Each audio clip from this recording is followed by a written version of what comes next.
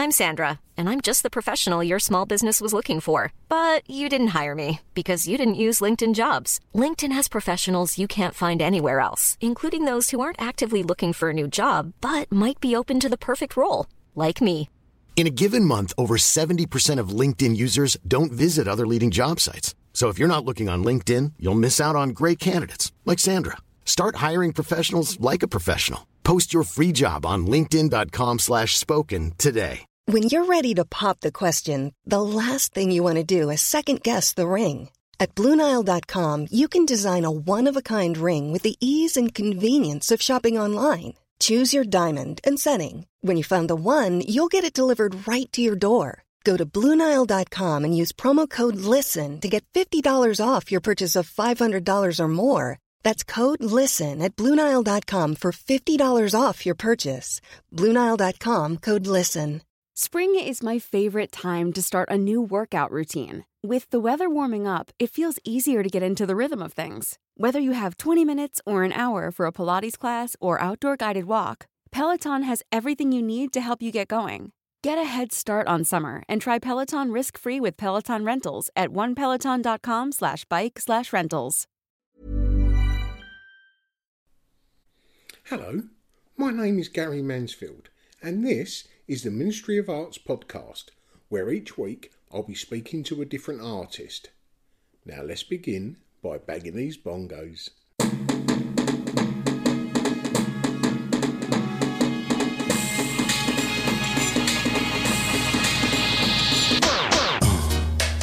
Yeah, right. Crazy.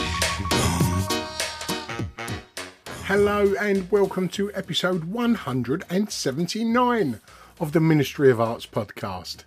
Well, this week the Ministry of Arts podcast is partnering with the Talented Art Fair, which is coming up at Brighton Racecourse this weekend, which is Friday the 1st, Saturday the 2nd and Sunday the 3rd of July. It is a ticketed event and you can get the tickets either on their website, which is talentedartfair.com, or their Instagram page, which is Talented Art Fair. And I'm aware that some tickets are available on the door. There's around about 100 artists showing, and we're going to be there promoting the Ministry of Arts podcast. So please do come down and say hello. In this episode, I'll be speaking to two people. The first is Oliver Norris, the founder of the Talented Art Fair. He'll be giving us a brief history of the art fair itself and what you can expect if you visit.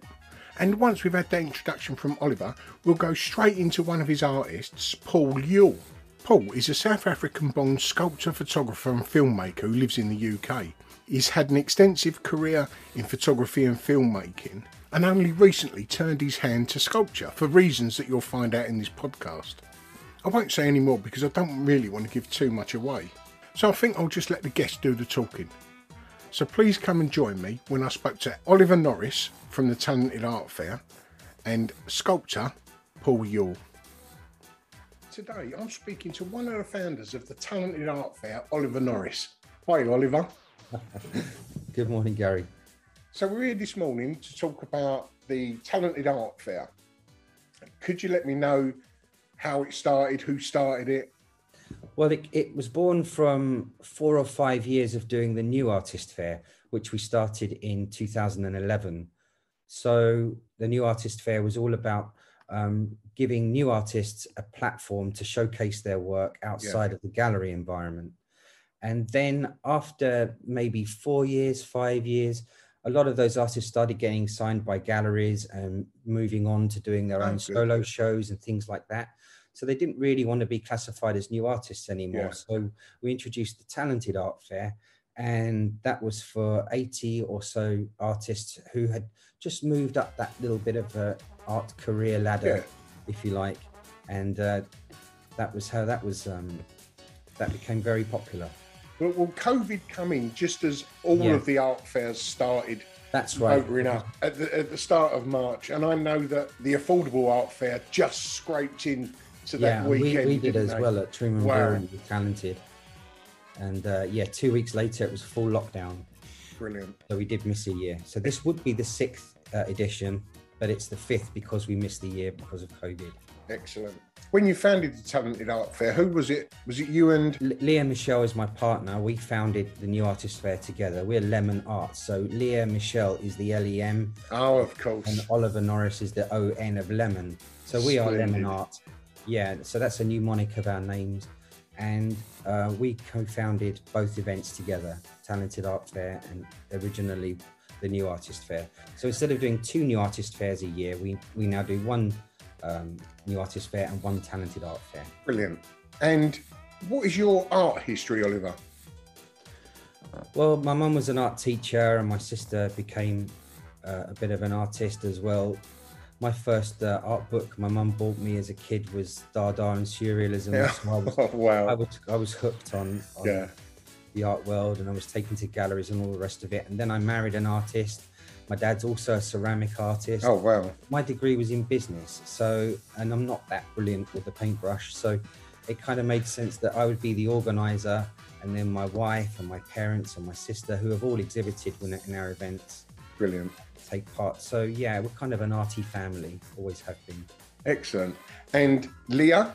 She's got her master's from the Courtauld in 2010. Okay. And it was after that we decided, you've done your degree, you've done your master's, who has seen your paintings? What do we do now? Do we go around to all the galleries with a portfolio, which was how it was done. This was before Facebook. And I said, let's try and do our own event. So we did a trial run, and she sold some paintings. Over half of the artists, there was only 20 of them. Yeah. Over half of them made sales, and we thought, we did that off the back of a free Gumtree advert. So, brilliant. Facebook started to come in around to the UK around that sort of time, 2012. Yeah. And we said, it worked. We made a £48 profit from the event. Let's do it properly. Yeah. So, but wow. yeah, she's an artist. She's represented by 2 or 3 galleries in London and outside of London, and showcases her work at all of our events. So it's nice that the other artists can see that we also have some skin in the game. Yeah, of course. To be successful and well attended. We're not just selling stands and leaving them to it. Saying that your first one was started via an ad in Gumtree, that's quite humble backgrounds for an art fair to have started from, isn't it? Yeah, well, we didn't have any money. Leah was fresh out of college and I was paying all my own bills. And we went over to the Truman Brewery and had a nice chat with them. And they showed us this little gallery space that was kind of leaking, and it had a single toilet. And it was at the end of the road where they're based now. And they said, you can have this for the weekend for a small amount of money. So we got together the 20 artists and divided all the cost up. So it was, everyone paid the same amount. Oh, nice. To showcase. But it was quite affordable and surprisingly busy. That's exactly what you're after, isn't it? Yeah, it was a collective event. Everyone helped out with the flyering and getting all of their colleagues and anyone that might want to buy a painting to come along. And that's what we continue to encourage now. That's the makings of a very exciting atmosphere, isn't it? When everyone has to roll their sleeves up and make something out of nothing. Yeah, exactly. And it's changed since. It has. That we used to do the private view on the Thursday night. I don't know if you remember, but East London, everyone used to go out on the Thursday and there'd be free drinks at every event. Yeah. So we tied into that and bought, about 100 bottles of wine. And yeah, it was very well attended. Now, you've grown from a rundown space in the Truman Brewery to Brighton Racecourse in 2022. Yep. Tell us about what's happening at Brighton. Well, Brighton Racecourse, we did hold an event there, a joint event with another organisation for Sussex Art Fairs, and it went very well, despite the fact that, I say it went very well, it would have been better. The weather was terrible, and we've learnt a lot about the Brighton area and how to market the event to the residents of Brighton and how important it is to get the signs up. And it's a very well populated area, but it's spread out. We're not allowed to put signs up in London, but we are in Brighton. So oh, wow, okay. We're trying to get as many, anyone along that's interested in the arts or wants to meet the artist or wants to start their collection or add to their collection. And the good thing about somewhere like Brighton Racecourse is the venue itself is very welcoming. Yeah. You need to get to by car or you can walk there. It's dog friendly, child friendly. The amenities are very good. We've got a bar, we've got a cafe, it's wheelchair access. So everything's there set up. Where we live in Surrey, we're kind of equidistant between Brick Lane and Brighton Racecourse. Oh, brilliant. So 1 hour we're in East London at Yeah. the Human Brewery, and then in the other hour, in the other direction, we're down at Brighton. The great thing with the race courses is they are built for thousands of people, aren't they? So everything is ideal for the visitor. It is, and it's in the summer it stays nice and cool in there because it's very well shaded, and in the winter it's nice and warm because they've got central heating and carpeting. And excellent. Well, the Talented Art Fair this year is showing Friday the 1st, Saturday the 2nd, and Sunday the 3rd of July. It's ticket only. How do people get the tickets? Well, on our bio, on our Instagram bio, we've got the link there. We've got a bit.ly link. So you just tap on that and it goes straight through to Eventbrite. So you can get to Eventbrite online or through our website on our front page, and some of our other pages, it's got the little box there for tickets. Yeah. Or you can come and pay on the door. That's fine as well. And how much are the tickets, Oliver? And the private view is £12. So you get a chance to see all of the artwork before it starts flying off the walls. And then general public over the Saturday and Sunday, it's £6. And how many artists are showing? We've got about 100 artists. Some of them we've got a couple of gallery stands. So there's a lot of artists represented there. Lemon Art, we have our own stand, or we've got two stands actually. We've got about 10 artists. So yeah, there's approximately 100 artists of all different styles and genres. That's our job, to give the general public a real variety of work. And after sort of pretty much 2 years of lockdown, you know, big events like this are joyful things, aren't they? Yeah, it's really starting to get back to normal, especially with the summer months. We feel they're a lot safer. Yeah. And that's why we chose the first weekend in July, so that it's before the school holidays. So all of the families that live in Brighton are still there. Brilliant. You've also got that tourist industry that we're tapping into as well. Yeah. Tomorrow I'm back down at Brighton, giving out some flyers with a special discount code to some rather large hotels.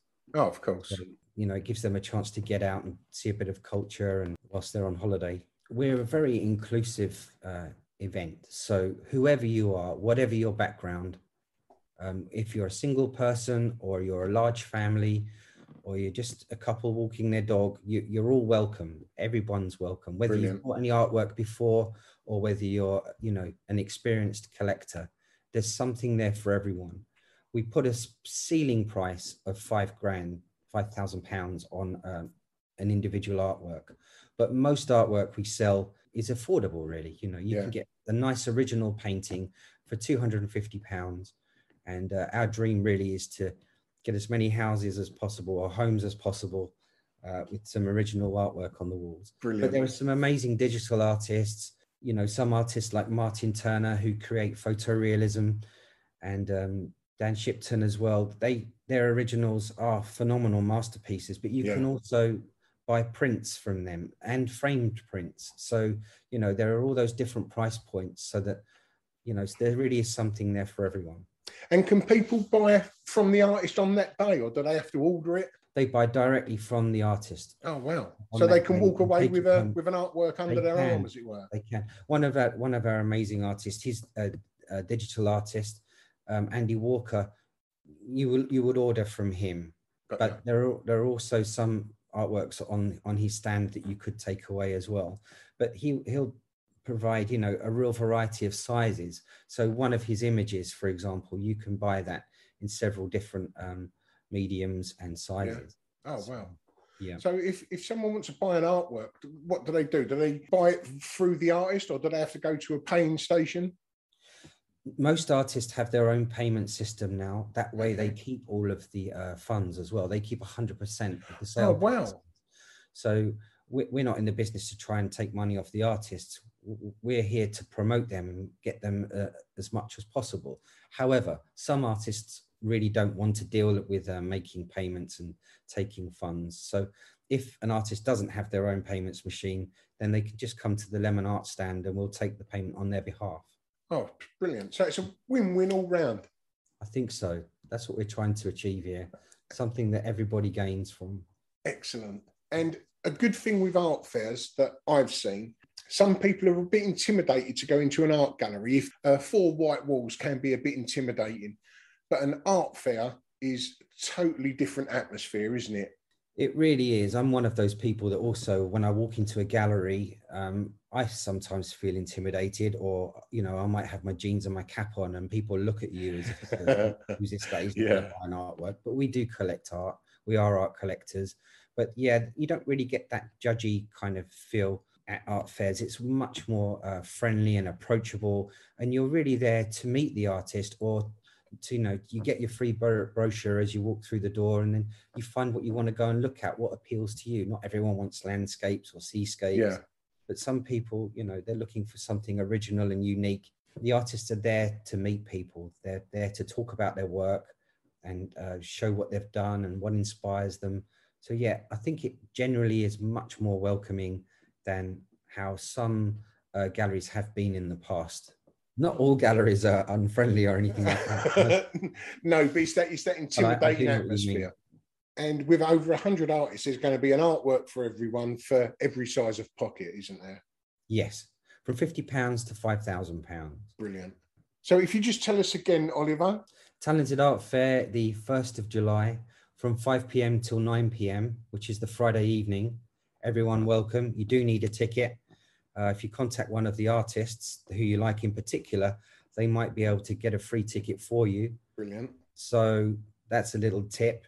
Then we're open all weekend, 11 a.m. Saturday morning till 6 p.m. Saturday evening. And then Sunday, 11 a.m. start again. But we finish an hour earlier on Sunday, just because people like to get away a bit earlier on Sundays. Excellent. Well, the Ministry of Arts podcast will be promoting their podcast there, so I look forward to meeting you in person. Fantastic. And enjoying the atmosphere of the Talented Art Fair. Fantastic. Thanks, Gary. Look forward to seeing you. See you then. See you later. Bye-bye.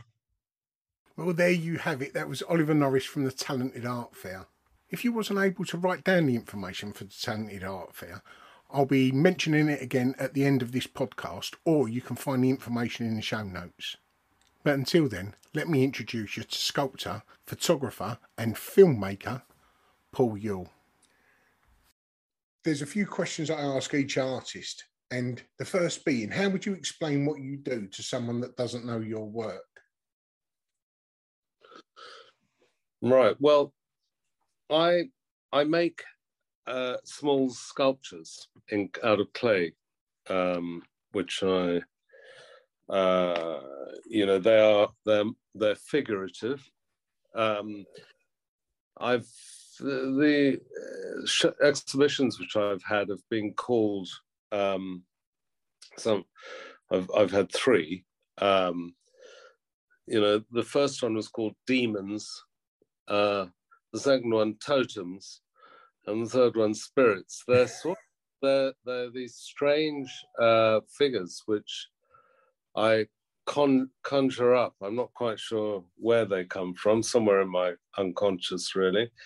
And sort of heads mostly, or torsos.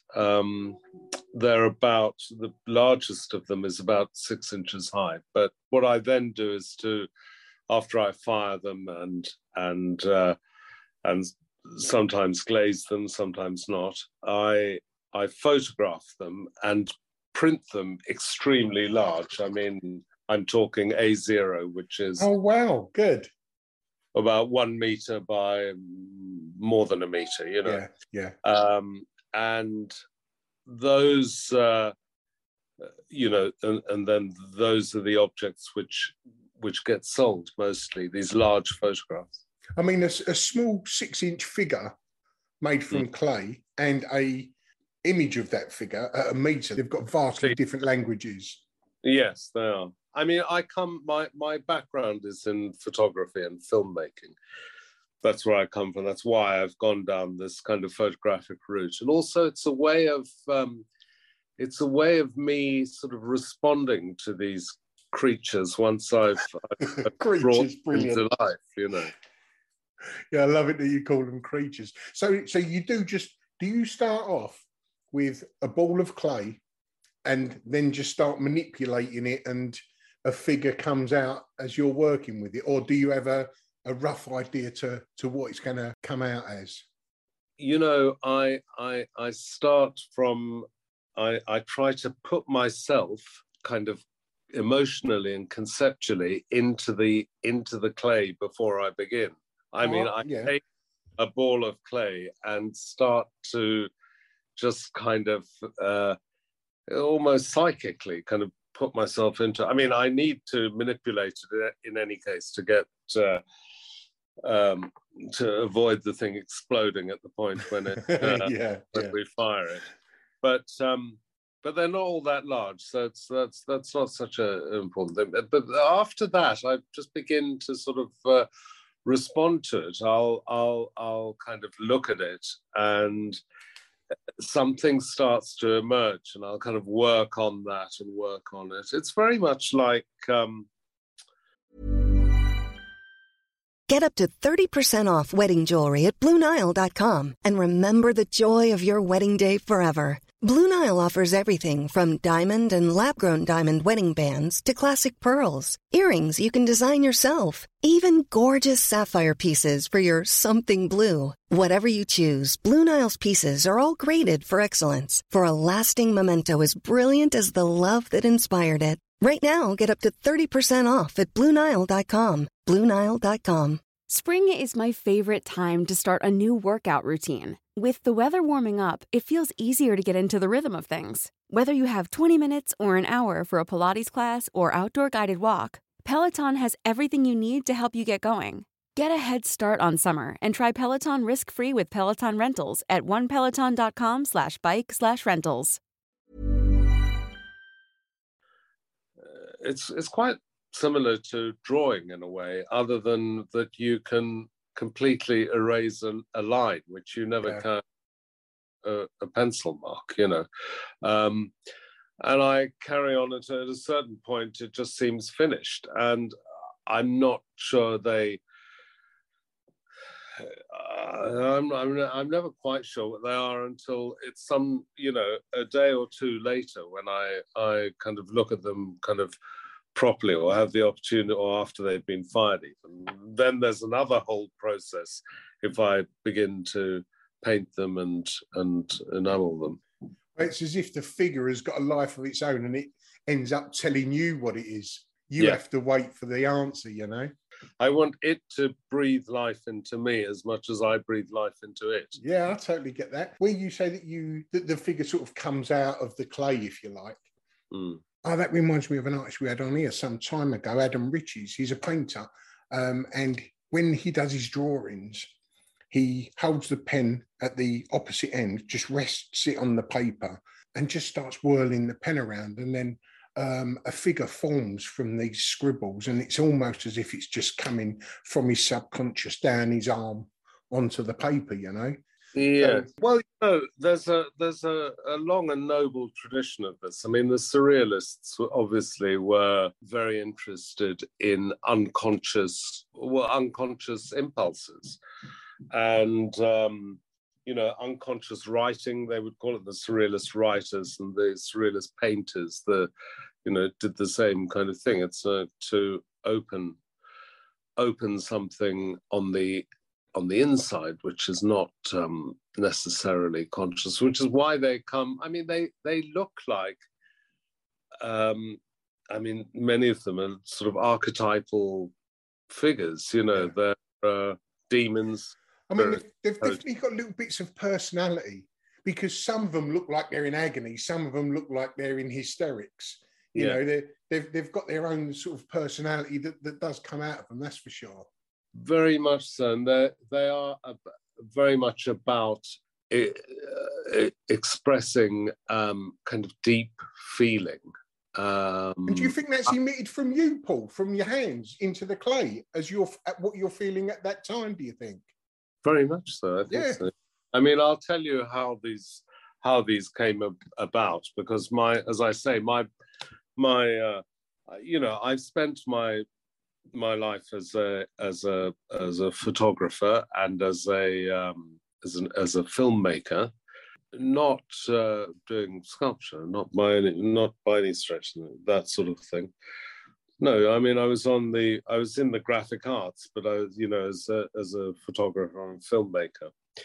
About a little bit more than a year ago, actually, my son died very tragically, and it came out of that.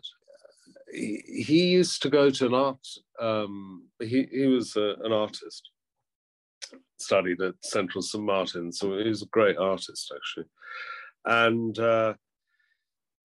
he used to go to do some ceramic work, and I went to the person who used to run a class, which is a sort of facility, which he used to go to, and she turned out actually to be an art therapist, but she put into my hands a ball of clay and said, well, try this. And it very, very easily, that thing kind of, I turned it into this kind of extremely expressive head. And the next day I went out and I bought a load of clay. And I've been doing ever since then. I mean, I've been doing this thing. So it's come out of a very, difficult place where I needed to express something. And that's what these things are. And I've found actually that, when I've shown them, that people respond to them in a very direct, as a result, people seem to respond to them in a very direct way. Oh, that's beautiful. So you first picked up the clay with your son in mind, if you don't mind me just jumping into your personal life a second.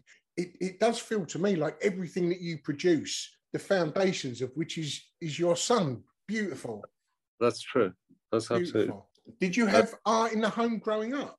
Well, I had an aunt who was and cousins who were, two of them were painters. One was a sculptor, actually, now I think about it, but in a very different kind of way. Large monumental works he was doing.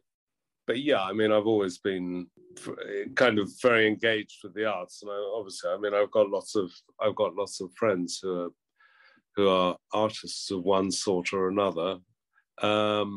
It seemed such a natural step for me to take this into this, actually. I've always drawn, but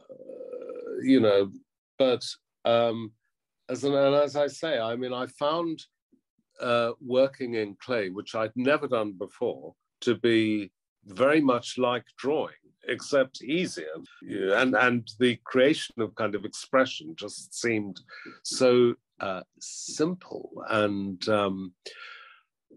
natural for me. I don't know. It's Do you think it could have been something to do with a sort of lifetime of looking through a lens?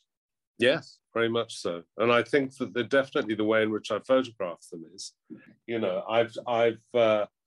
I've made thousands of portraits in my time, photographic portraits. What I'm trying to do is to tell a story, essentially, elicit a kind of truth about somebody through a photographic portrait. And I think that's what these sculptures, these small maquettes, do. It's a kind of I'm trying to create a kind of a truth.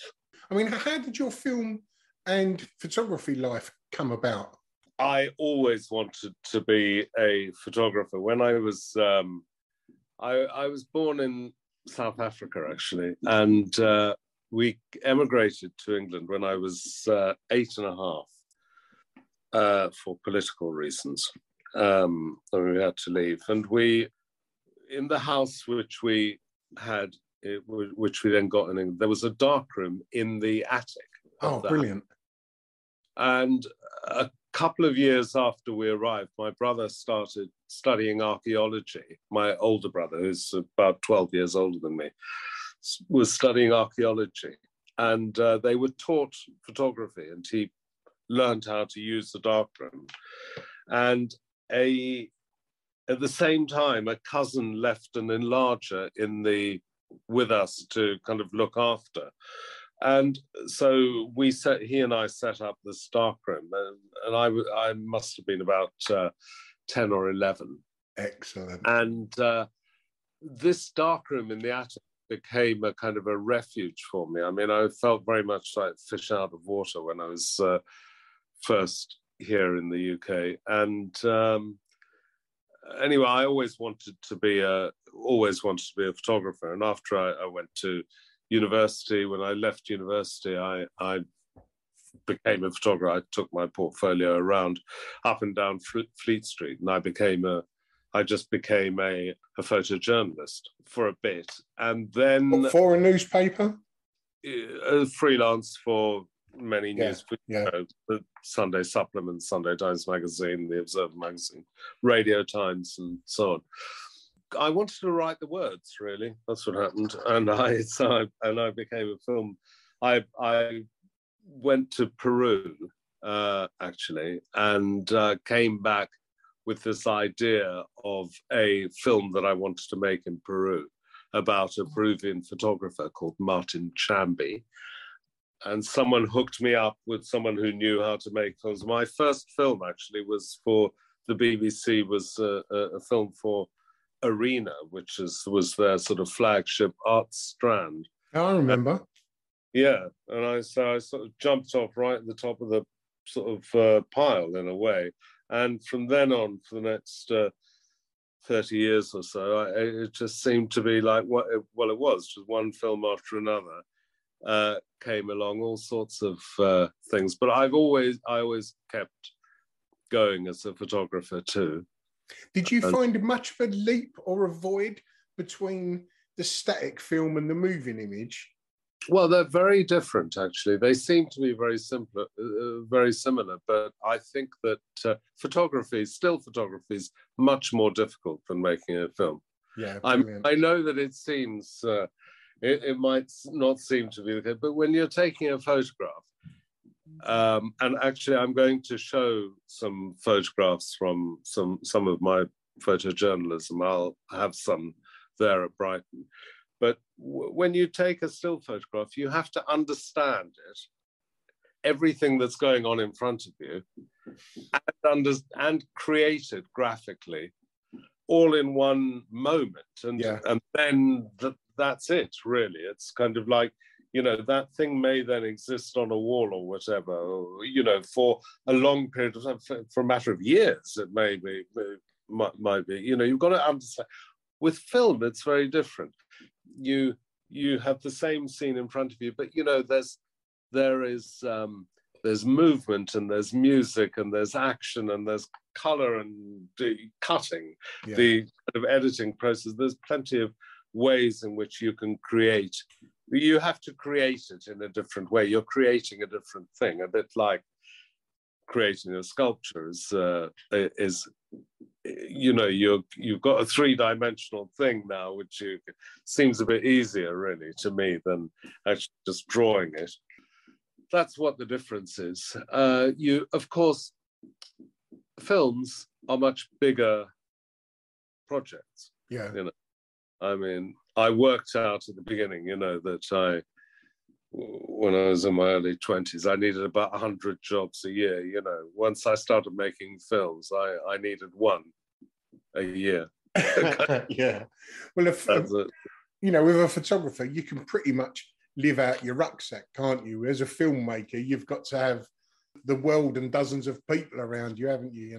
Well, that's a very interesting thing, because I've gone through the complete sort of cycle of it. That's what I thought at the beginning when I began making films. It was now next to me, I've got cameraman, assistant, sound person, often assistant, and another assistant. The assistant's assistant. But you needed them all because the equipment was really large. You've got to carry it around. You've got to drive around from place to place. There's a lot of equipment. He was shooting on film on 16 millimeter. It's big equipment. Time is the amount. You've got to be very careful about what it is that you shoot, because film stock is really expensive. I mean, it would cost, and this is way back when, about £1,000 for 10 minutes. That's what it cost. Over time, the kind of technological revolution means that you don't need any of those people anymore. You don't need the cameraman or the assistant or the sound person. I'm back to being the single person I was with my camera, kind of thing, you know. And of course, the cost is negligible now. You can shoot for 10 hours, and you've got a chip, or you can just shoot for 10 hours. It's not costing you anything, you know. Well, there's even feature films being made on iPhones, isn't there? You know, on iPhones and all of that, and so it's all changed a lot, you know. But it means, of course, that people probably don't look as carefully as we. I mean, I grew up through photography where you had to look carefully to get it all right in the single image. And then when I started making films, the film stock and everything was very expensive. So you had to be very careful about what you shot. And it would cost a lot to edit it. It would take a long time to edit. Now, you shoot a huge amount, people do, and then I don't know if anyone ever looks at it all. You know, you kind of, you've got this massive problem in editing it, but things change for the better, generally. Yeah, well, it's evolving, and you can't stop evolution, can you? Yeah, that's it. You're showing at the Talented Art Fair, which is from the 1st to the 3rd of July at Brighton Racecourse. Do you only show your photography, or do you also sell your figures? Yeah, I'm going to show the figures as well, or some of them. I've asked for I'm going to have a little table in front of the stand. What I'm doing is I'm showing probably 4 large photographs, which are framed gorgeously. They're gorgeous objects, actually. And then I'm going to have smaller photographs, which are sort of mounted but not framed, which people can look through. And I'll have some of the maquettes on plinths, which people can might choose. I mean, I want people to handle the sculptures. That's quite brave. Well, it's awkward because they're objects to be, they come out of my hands, and they feels to me like they need to be handled. And they're quite substantial. I mean, once they've been fired, they're like pieces of stone. They've got a lovely tactile quality as well as, and also when you handle it, you can turn it around, look at it from different, you can see it in a different way, possibly to the way in which I photographed. Yeah. But they will be there, and I'll just see how it goes, really. Have you shown at a Talented Art Fair before? No, I haven't, no. Have you shown at an art fair before? Well, no, not really. I've shown in galleries before. I've been to an art fair, but what is your advice to me? Enjoy the day. It's going to be a great day interacting with people who are art lovers, Yes. The sales, it just happens to be a bonus. Yes. I assume that people go there to buy as well as to look, do they? Of course, yeah. But it's the best way to buy, because you're buying direct from the artist. It's face to face, and you can get that little bit of personality along with your artwork. I mean, I'm well aware that you do get a little bit of extra energy from something when you're buying from the person. It's part of that experience comes along with the sale. I'm sure a lot of it is sort of salesmanship, which I hate doing. But anyway, there we go. You'll definitely find your own level, Paul. That's for sure. Because you'll get there, you'll have a little bit of trepidation. And then after a few hours, then you will find your level. It's a great atmosphere for the artist, because you do become friends with those around you. Yes. No. I mean, I'll be really interested to see all the other things which are there. I mean, what I've seen posted on just on Instagram looks interesting. Art fairs are obviously about selling. It's about viewing the artwork, but ultimately it's an art fair. Yeah. Hopefully collectors and buyers want to go there to buy an artwork. And the artists are obviously there to sell. What is the price point of your artwork? You're selling 3 types. You're selling the figures, the smaller images, and the larger artworks. For the smaller photographs, about £150 I'll do them for, up to about, for a framed large ones, is 900. That's nice. Good price. And the figures themselves, I'm not certain what I'm going to sell these figures for. Some I'm feeling I would sell for 150. Others I would sell for 850. Do you know where people can find you at the Talented Art Fair? Yeah, I'm going to be on stand 47. Nice. And yeah, I know there's around about 100 artists. So yeah, you're sort of midway through, more or less, aren't you? There. Yeah, I hope I'm going to be in the what Geoffrey Boycott used to call the corridor of uncertainty. Brilliant. Well, as a first-time shower, you are going to have the time of your life. I've not met anyone yet who does an art fair for the first time and hasn't really enjoyed it. It's such a good experience. Well, I'm really looking forward to it, and I'm looking forward to meeting all the people who come along. Do come along if you're listening to this. Brilliant, and good luck with all your sales and the first day of your art fair. Thanks, Gary. How about that? 2 for the price of 1. Oliver Norris from the Talented Art Fair and Paul Yule, one of its showing artists. So this weekend, Friday the 1st of July, Saturday the 2nd of July and Sunday the 3rd of July, you're getting a triple whammy, if that's such a thing. You've got great art and culture, the beautiful settings of Brighton Racecourse, and it don't get much better than the city of Brighton and Hove, right? So to grab your tickets, go to talentedartfair.com or over on Instagram, Talented Art Fair, and hopefully we'll see you there. Ta-da. Well, hope you enjoyed that episode of the Ministry of Arts podcast. So we wasn't dictated to by advertisers, we decided from the offset to go ad-free, which means obviously we had to self-fund. So we set up the Ministry of Arts Patreon page. And without that support, we would not be able to produce this podcast. So if you like what you hear and you're able to support the podcast, just go over to the Ministry of Arts Instagram profile. You'll find a Linktree drop-down box, which will direct you straight to our Patreon page. And for the price of a cup of coffee, you can help keep us growing week by week. But if you're not able to do that, that's fine, because this content is free for everyone. But leaving a review on whichever platform you listen to your podcast, that really does help us get noticed and anyone else looking for an art podcast. Or even giving us a positive shout out on your social media. Everything is appreciated. But either way, thanks for listening, and until next week, ta-da.